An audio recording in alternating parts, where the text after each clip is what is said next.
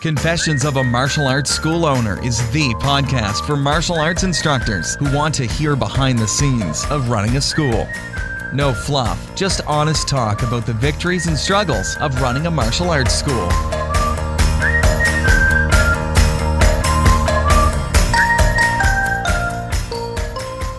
Now, here's your host, Zach Hayden. Welcome to Confessions of a Martial Arts School Owner, episode number 63. I hope you all are doing awesome. My name is Zach Hayden, and I am your host, martial arts school owner, and tech junkie, Zach Hayden. Anyways, let's get right to business today. Last week we were talking about Rainmaker, and I am still continuing to work in setting that up and getting the onboarding process going.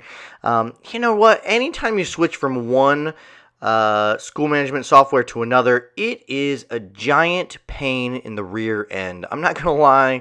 I wish there was an easier way to, most of them will import your previous data and stuff, but things just don't import nicely. You have to set up all the belt ranks, it just ends up being a pain. Clean up the data, all this kind of stuff, which is probably why most school management softwares probably have I bet they have pretty good retention rates because it's just a pain to move off of them. Anyways, I'm still experimenting with that. A couple of things that I know that I'm going to absolutely love about Rainmaker are the flows that you can set up. Though they don't have, there are some things I wish they would have in the flows that would be like you could. And maybe they're there, and I'll have to continue to play with it. But as someone is on a flow where it says, okay, do this, do this, do this, there would be a stopping point where it would like, okay, don't do this next thing until this person takes this action, or it transfers them to this other flow. It's just a little more dynamic with the flows. But still, the flows in Rainmaker are better than I think there is in any other school management software that I've seen, at least. I also am really liking the integrated sending of a postcard. That is great. That's one of the reasons I liked Entreport, and frankly, I didn't use it as much as I would have liked to, but I really love that option in Rainmaker as well. I think that's set up really nicely. So those are a couple of things that I'm really enjoying right now, checking out. I also am interested in, I think it's going to be neat to use the packages options in the point of sale. That's going to be super great for, my new students get a specific package when they join, and it's just going to be so much easier to set up ordering and all those kind of things. So those are a couple of things about the experience so far that I've had in Rainmaker. Like I said, right now I'm still just setting stuff up. All the data has been imported, but I'm just cleaning things up, setting up programs, setting up belts, and it's a pain. I can totally see why people stick with their regular stuff.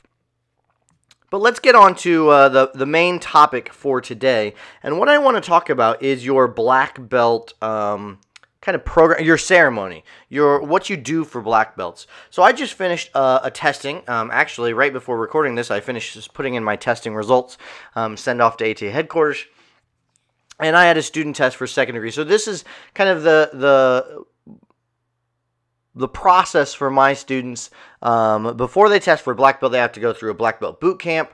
They go through that each semester before testing, if they're midterming or testing, where they do a bunch of board breaks. They have to spar. We usually run, a mile or more, at least. We watch their forums, all those kind of stuff, do the fitness test. And then so that's kind of their pre-qualifying test. And then they go to their testing event where they'll just do the basics, the form, their sparring, their board break, or weapons performance, depending on what their testing is, and then their ATA fit test. And then we've been having our testing and rank ceremony kind of back-to-back on the same day, and I decided last semester that I want to separate that for our black belts, because the black belt ceremony then became very rushed. We would give out belts for our colored belts, and then right after we would do the black belt ceremony, and it just felt really rushed. That I didn't like that for the students' perspective, and I didn't also like it from my perspective. It was really unfortunate to have to tell someone right that night they had to bring their stuff for the black belt ceremony and then tell them, hey, you didn't pass, if they didn't pass. So I wanted to give myself that week, separate the black belt ceremony so we could make it a little special, and also give somebody the opportunity to mourn a little bit if they didn't pass, and not just have to do that thing. So this time, my black belt ceremony is going to be a week later. So we tested last Thursday and Friday, and then this coming Friday is going to be my black belt ceremony. This is the first time we've done it separate like this. We're inviting our black belts, obviously, and all our students to come, but I'm trying to figure out something to make it a bigger event other than just the black belt ceremony. Whether we do a potluck or, I don't know. Something else is part of this black belt ceremony. So let me explain what we do for a black belt ceremony. We have all our black belts participate. We play the Scrolls of Songam. Our black belts walk in. Our current black belts walk in and sit up in front. The gong rings 9 times before we start. And then our candidates that tested walk out and sit. And then there are 9 parts to the black belt ceremony, just like there are 9 parts to the master ceremony in our Songam Taekwondo.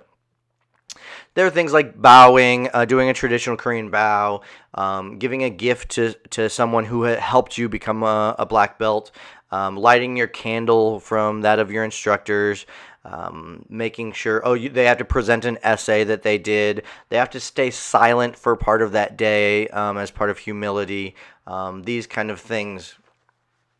So the ceremony is really pretty well done and pretty inclusive, and I think it works really well.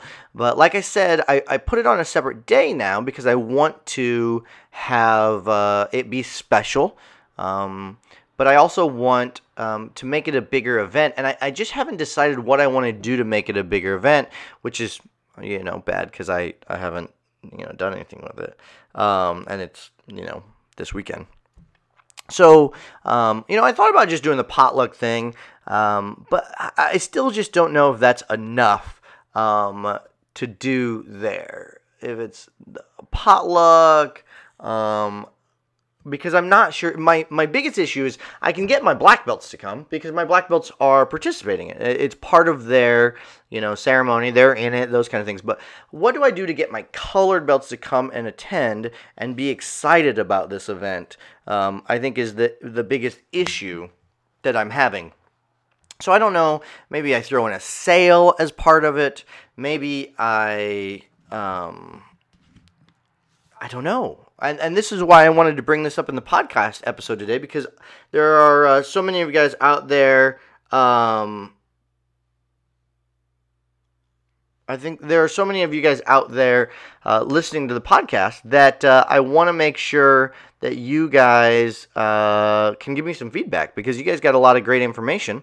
I would be really interested in knowing what you do at your school or what you think might be really useful. I know a lot of schools just do day or do black belt testings twice a year. We do them with all of our regular testing, so that's 5 times a year.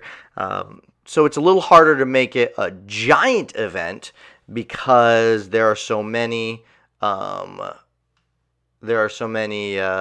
testings during the year. Where that's not as easy to do when you're doing 5 times or whatever it might be. Does that make sense? I hope that makes sense. So this is basically my episode today is asking you guys for some feedback, for some help.